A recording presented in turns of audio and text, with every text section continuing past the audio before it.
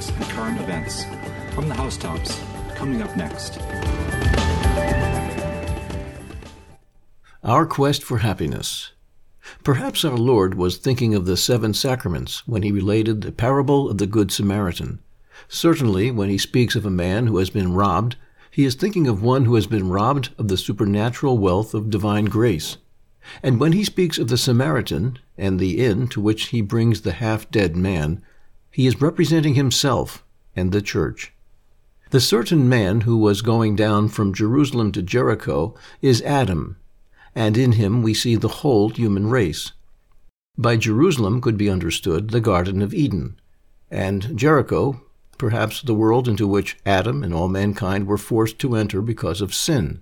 The robbers who attack the man, stripping him, beating him, and leaving him half dead, are Satan and the devils. Mankind is stripped of sanctifying grace, the gifts of the Holy Ghost, and the theological and moral virtues. With his intellect darkened and his will weakened, man is now strongly inclined to evil. The priest and the Levite who come upon the victim and who pass by without stopping may represent the patriarchs and Moses, who did not free the people completely from the tyranny of Satan. The Samaritan must be Christ himself. While on earth, our Lord is moved to compassion at the sight of man's state. He forgives sinners, heals the sick, the blind, the lame, the deaf, and the dumb. We can think of the church as an inn, a storehouse of grace, the great and glorious church that Christ founded as a haven of rest for the weary and wounded travelers in this vale of tears. The innkeeper, the keeper of the keys, St. Peter and his successors with the bishops and priests of the church, receives money from the Good Samaritan. The money is the grace necessary for man's spiritual health, given by Christ and administered through the 7 sacraments. Through these sacraments, man's life, the life of the soul, is regenerated and preserved until Christ returns to give it the everlasting happiness of heaven. Lent solemnly opens today. Although we may always, by God's grace, have access to His mercy, we ought to redouble our efforts to make spiritual progress and be animated with unusual confidence, now that the anniversary of the day of our redemption is approaching. The Church invites us to devote ourselves to every good work, so that we may celebrate with purity of body and mind the incomparable mystery of our Lord's Passion. Each Sunday of Lent offers to our consideration a passage from the Gospel. Today she brings before us the temptation of our Lord in the desert. What light and encouragement there is for us in this instruction. We acknowledge ourselves to be sinners. We are engaged at this very time in doing penance for the sins we have committed. But how was it that we fell into sin? The devil tempted us. We did not reject the temptation. Then we yielded to the suggestion, and the sin was committed. This is the history of our past, and such it would also be for the future, were we not to profit by the lesson given us today by our Redeemer on how to gain victory under temptation. Satan has had his eye upon Jesus. He is troubled at beholding such matchless virtue. The wonderful circumstances of his birth, the shepherds called by angels to his crib, and the Magi guided by the star, the infant's escape from Herod's plot, the testimony rendered to this new prophet by John the Baptist. All these things, which seem so out of keeping with the 30 years spent in obscurity at Nazareth, are a mystery to the infernal serpent and fill him with apprehension. The ineffable mystery of the Incarnation has been accomplished unknown to him. He never once suspects that the humble Virgin Mary is she who was foretold by the prophet Isaiah as having to bring forth the Emmanuel. But he is aware that the time has come, that the last week spoken of to Daniel has begun its course, and that the very pagans are looking towards Judea for a deliverer. He is afraid of this Jesus. He resolves to speak with him, and elicit from him some expression which will show him whether he be or not the Son of God. He will tempt him to some imperfection or sin, which, should he commit it, will prove that the object of so much fear is, after all, but a mortal man. The enemy of God and men is, of course, disappointed. He approaches Jesus, but all his efforts turn only to his own confusion. our Redeemer, with all the self-possession and easy majesty of a God-man, repels the attacks of Satan, but he reveals not his heavenly origin. The wicked spirit retires without having made any discovery beyond this, that Jesus is a prophet, faithful to God. Later on, when he sees the Son of God treated with contempt, calumniated and persecuted, when he finds that his own attempts to have him put to death are so successful, his pride and his blindness will be at their height, and not till Jesus expires on the cross will he learn that his victim was not merely man, but man and God. Then will he discover how all his plots against Jesus have but served to manifest, in all their beauty, the mercy and justice of God, his mercy because he saved mankind, and his justice because he broke the power of hell forever. These were the designs of divine providence in permitting the wicked spirit to defile, by his presence, the retreat of Jesus, to speak to him, and to lay his hands upon him. But let us attentively consider the triple temptation in all its circumstances, for our Redeemer suffered it only in order that he might instruct and encourage us. We have 3 enemies to fight against. Our soul has 3 dangers. For, as the beloved disciple says, all that is in the world is the concupiscence of the flesh, and the concupiscence of the eyes, and the pride of life. By the first is meant the love of sensual things, which covets whatever is agreeable to the flesh, and, when not curbed, draws the soul into unlawful pleasures. Concupiscence of the eyes expresses the love of goods of this world, such as riches and possessions. These dazzle the eye, and then seduce the heart.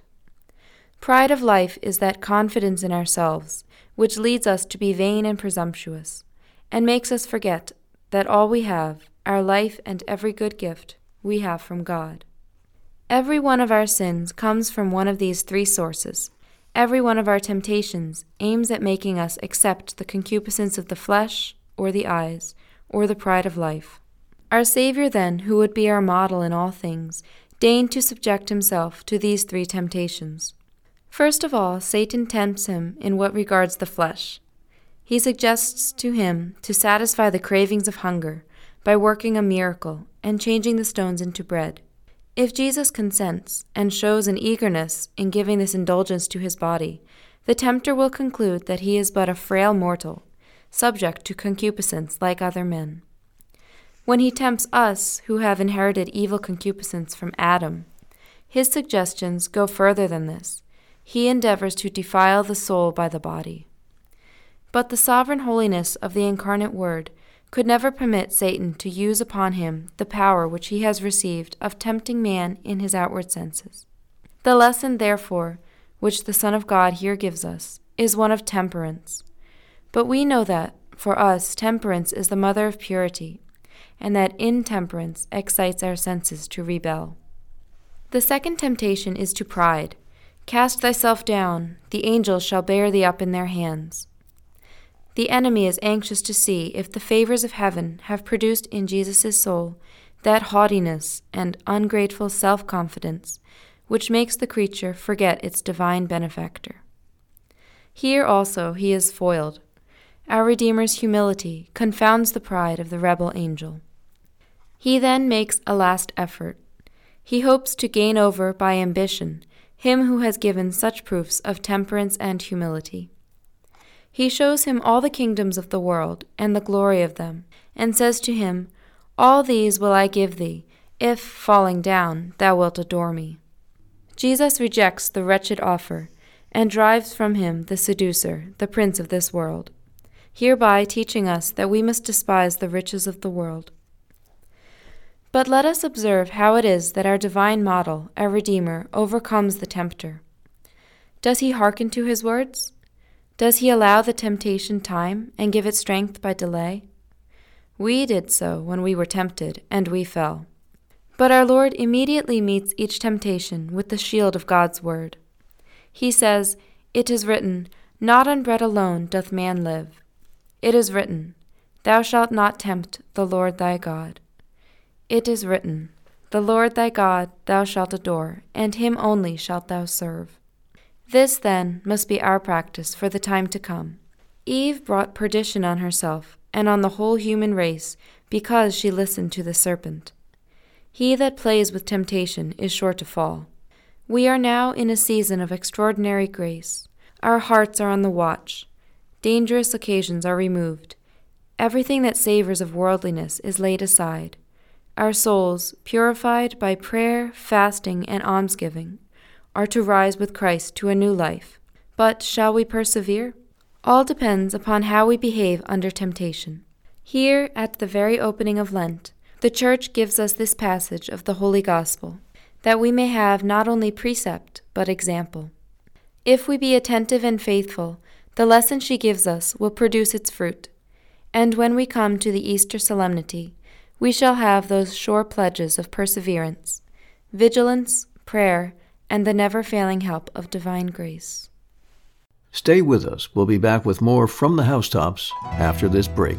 We're listening to 89.3 FM, WQPH, Shirley, Fitchburg. Tim Kilcoyne, WQPH Radio 89.3 FM, offering a Lenten reflection that I hope will be practical and represent your needs, not your necessary desires. I'm reminded of a book called Three Irish Saints, St. Brendan, St. Patrick, and St. Bridget. St. Brendan was noted for being a thinker, St. Patrick a doer, and St. Bridget a lover. Now think, what must you do to balance and integrate all three of those charisms? You could go visit a monastery, sit still before the Blessed Sacrament, take some time out with a good book before Jesus. You could visit that nursing home. Maybe a grandmother or an old aunt is still there waiting. And a little casual catechesis with an old friend that needs to discover the Catholic faith.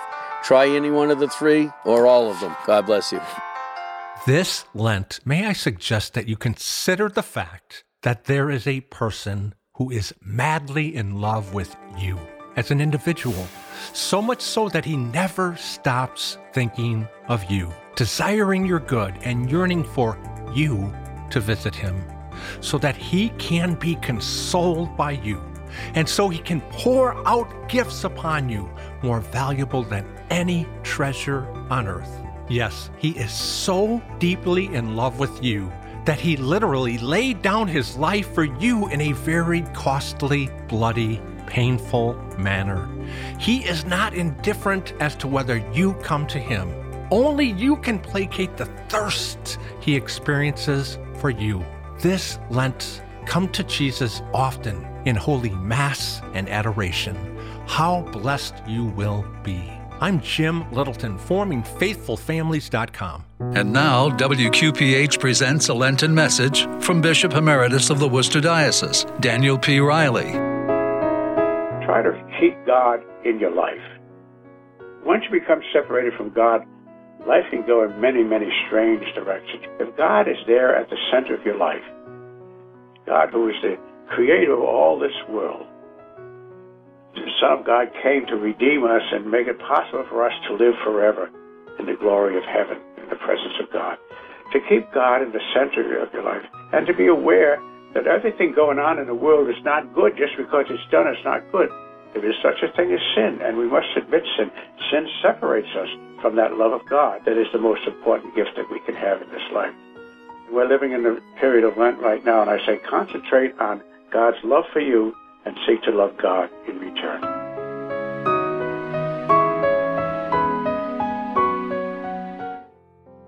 Hello, this is Kendra Von Esch, a recovered corporate executive who left it all behind to help bring others to a deeper relationship with God and the beautiful Catholic faith. Here is my reflection for today. Come, Spirit of God, and breathe on me. Forgiveness.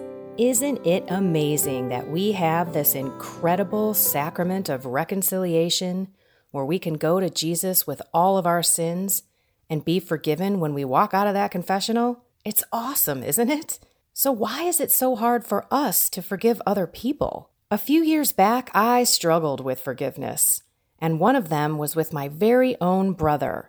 He had a bit of an addiction problem, and I just plain old didn't like him, and I wasn't shy about saying it to other people. And then there was a professional peer of mine, which I had true disdain for. Every time I thought about him, I had nightmares about him.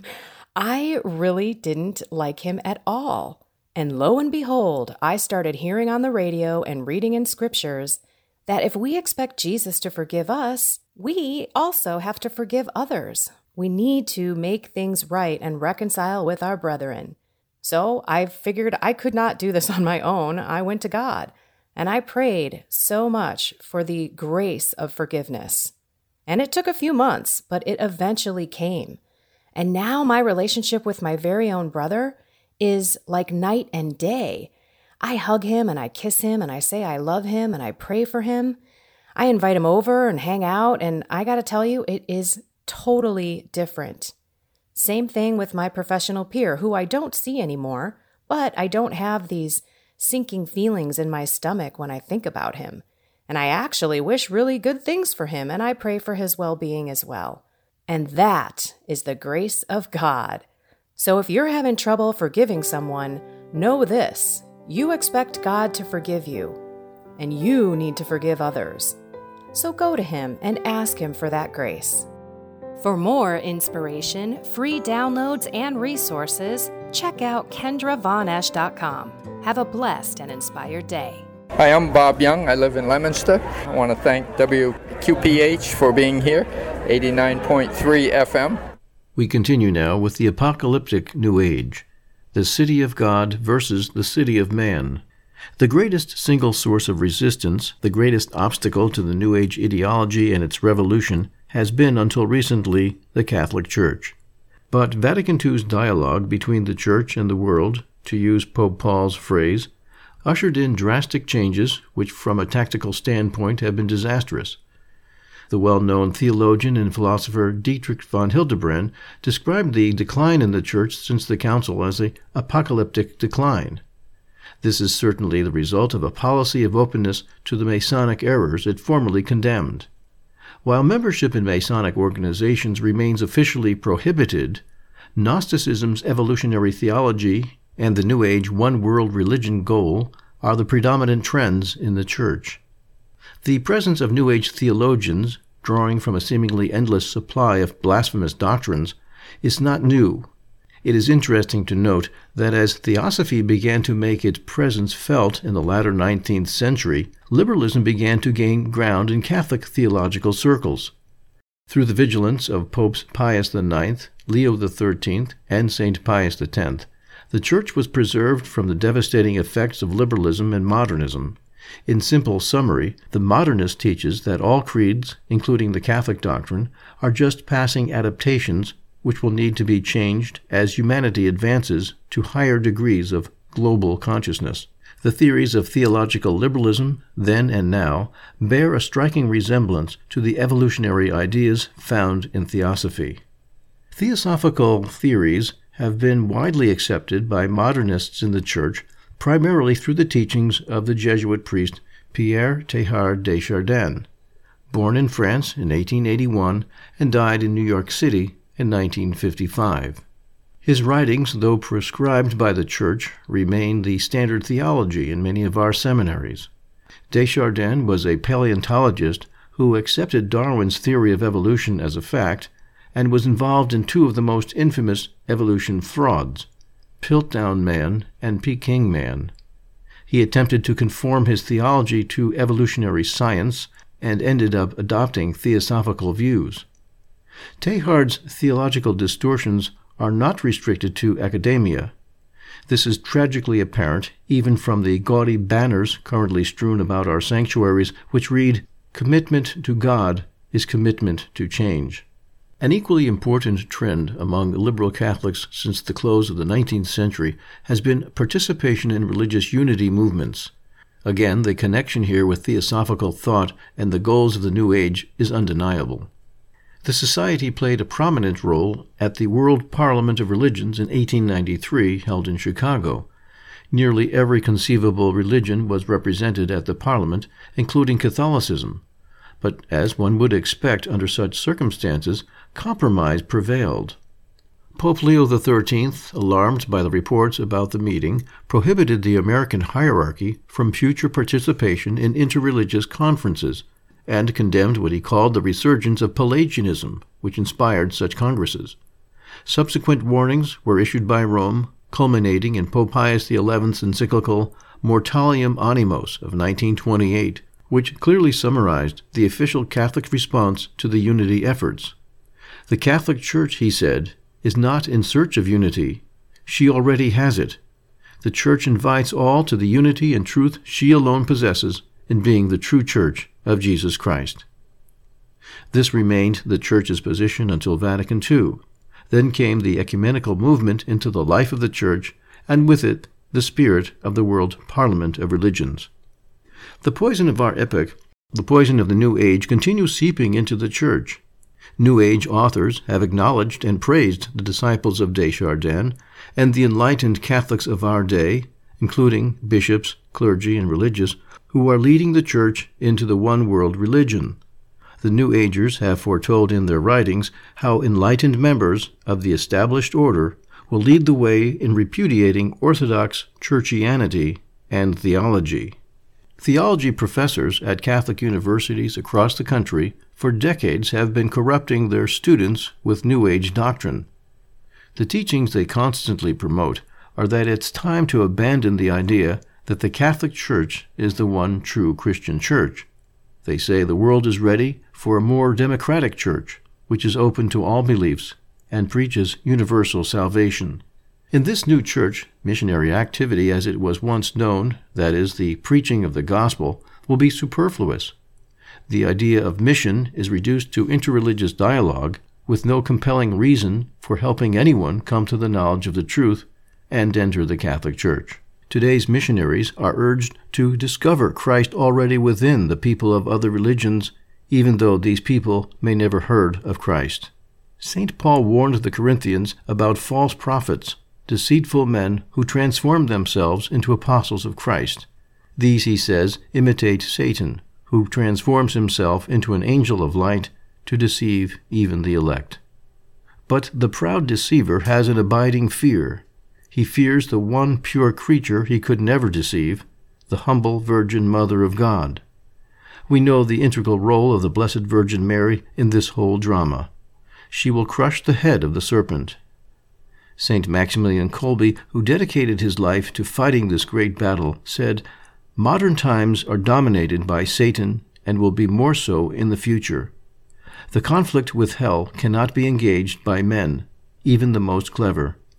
The Immaculata has from God the promise of victory over Satan." From the Housetops is a Catholic periodical dedicated to the Immaculate Heart of Mary. Its purpose is to proclaim the faith clearly and without compromise.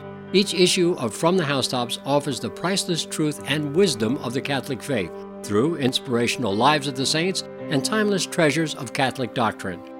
To get subscription information, back issues, and a free copy, go to saintbenedict.com, SAINT Benedict.com, and look for From the Housetops. Temptation, far from being an evil, may be turned to our great advantage. No moral evil is possible excepting insofar as the will consents to it. As long as the door of the will is closed, the devil and the imagination may make a noise around the heart, but they cannot soil its purity. This is why Jesus Christ and all the saints have been subjected to the trials of temptation, without their trial having occasioned the least injury to their holiness. This is why to be cast down in temptation is unreasonable. It is either occasioned by self-love, being annoyed at seeing itself so miserable, or else a want of confidence in God, who never fails anyone who calls upon him, or else it is the cowardice of a soul, which imagines that it stands alone with its weakness, and without the help of God. Far from temptation being an evil, it may, on the contrary, be turned to our great advantage. For first, it gives us an opportunity of glorifying God, since by generously resisting it, we prove our fidelity to him, we combat his enemies, and we triumph. Second, it exercises us in humility, by revealing the evil basis which exists in us. In the spirit of prayer, by making us feel the need of having recourse to God. In vigilance, by warning us to mistrust our own strength and to fly from the occasions of evil. In divine love, by its causing to shine forth the goodness of God, who is willing to lower his grace, to lower even himself by communion to so depraved a level as ours. It prevents laxity, it awakens fervor, it gives to virtue a firmer and more solid character. It teaches us to know ourselves. It gives the soul an opportunity to acquire more graces in this world and more glory in the next world, in proportion to the merits with which it enriches it, and renders it more worthy of God, like the saints of whom it is written, God hath tried them and found them worthy of himself. Wisdom chapter 3. This is why God said to the people of Israel, I would not destroy them from your face, that you may have enemies. Judges chapter 3. And Pope Leo also said in his sermons, in the same sense, it is well for the soul to be afraid of falling and to have a battle constantly to wage. The faithful soul derives from temptation to evil the same fruit as from inspiration to good. It is an opportunity for it to tend towards perfection in the contrary virtue, with all the good will of which it is capable. In temptations of the senses, it raises itself to the infinite glory of God, placed so high above all low and sensual views. In mental temptation, it takes refuge in its nothingness. In temptations to pleasure, it loves to embrace the cross. Is it thus that we profit by temptation?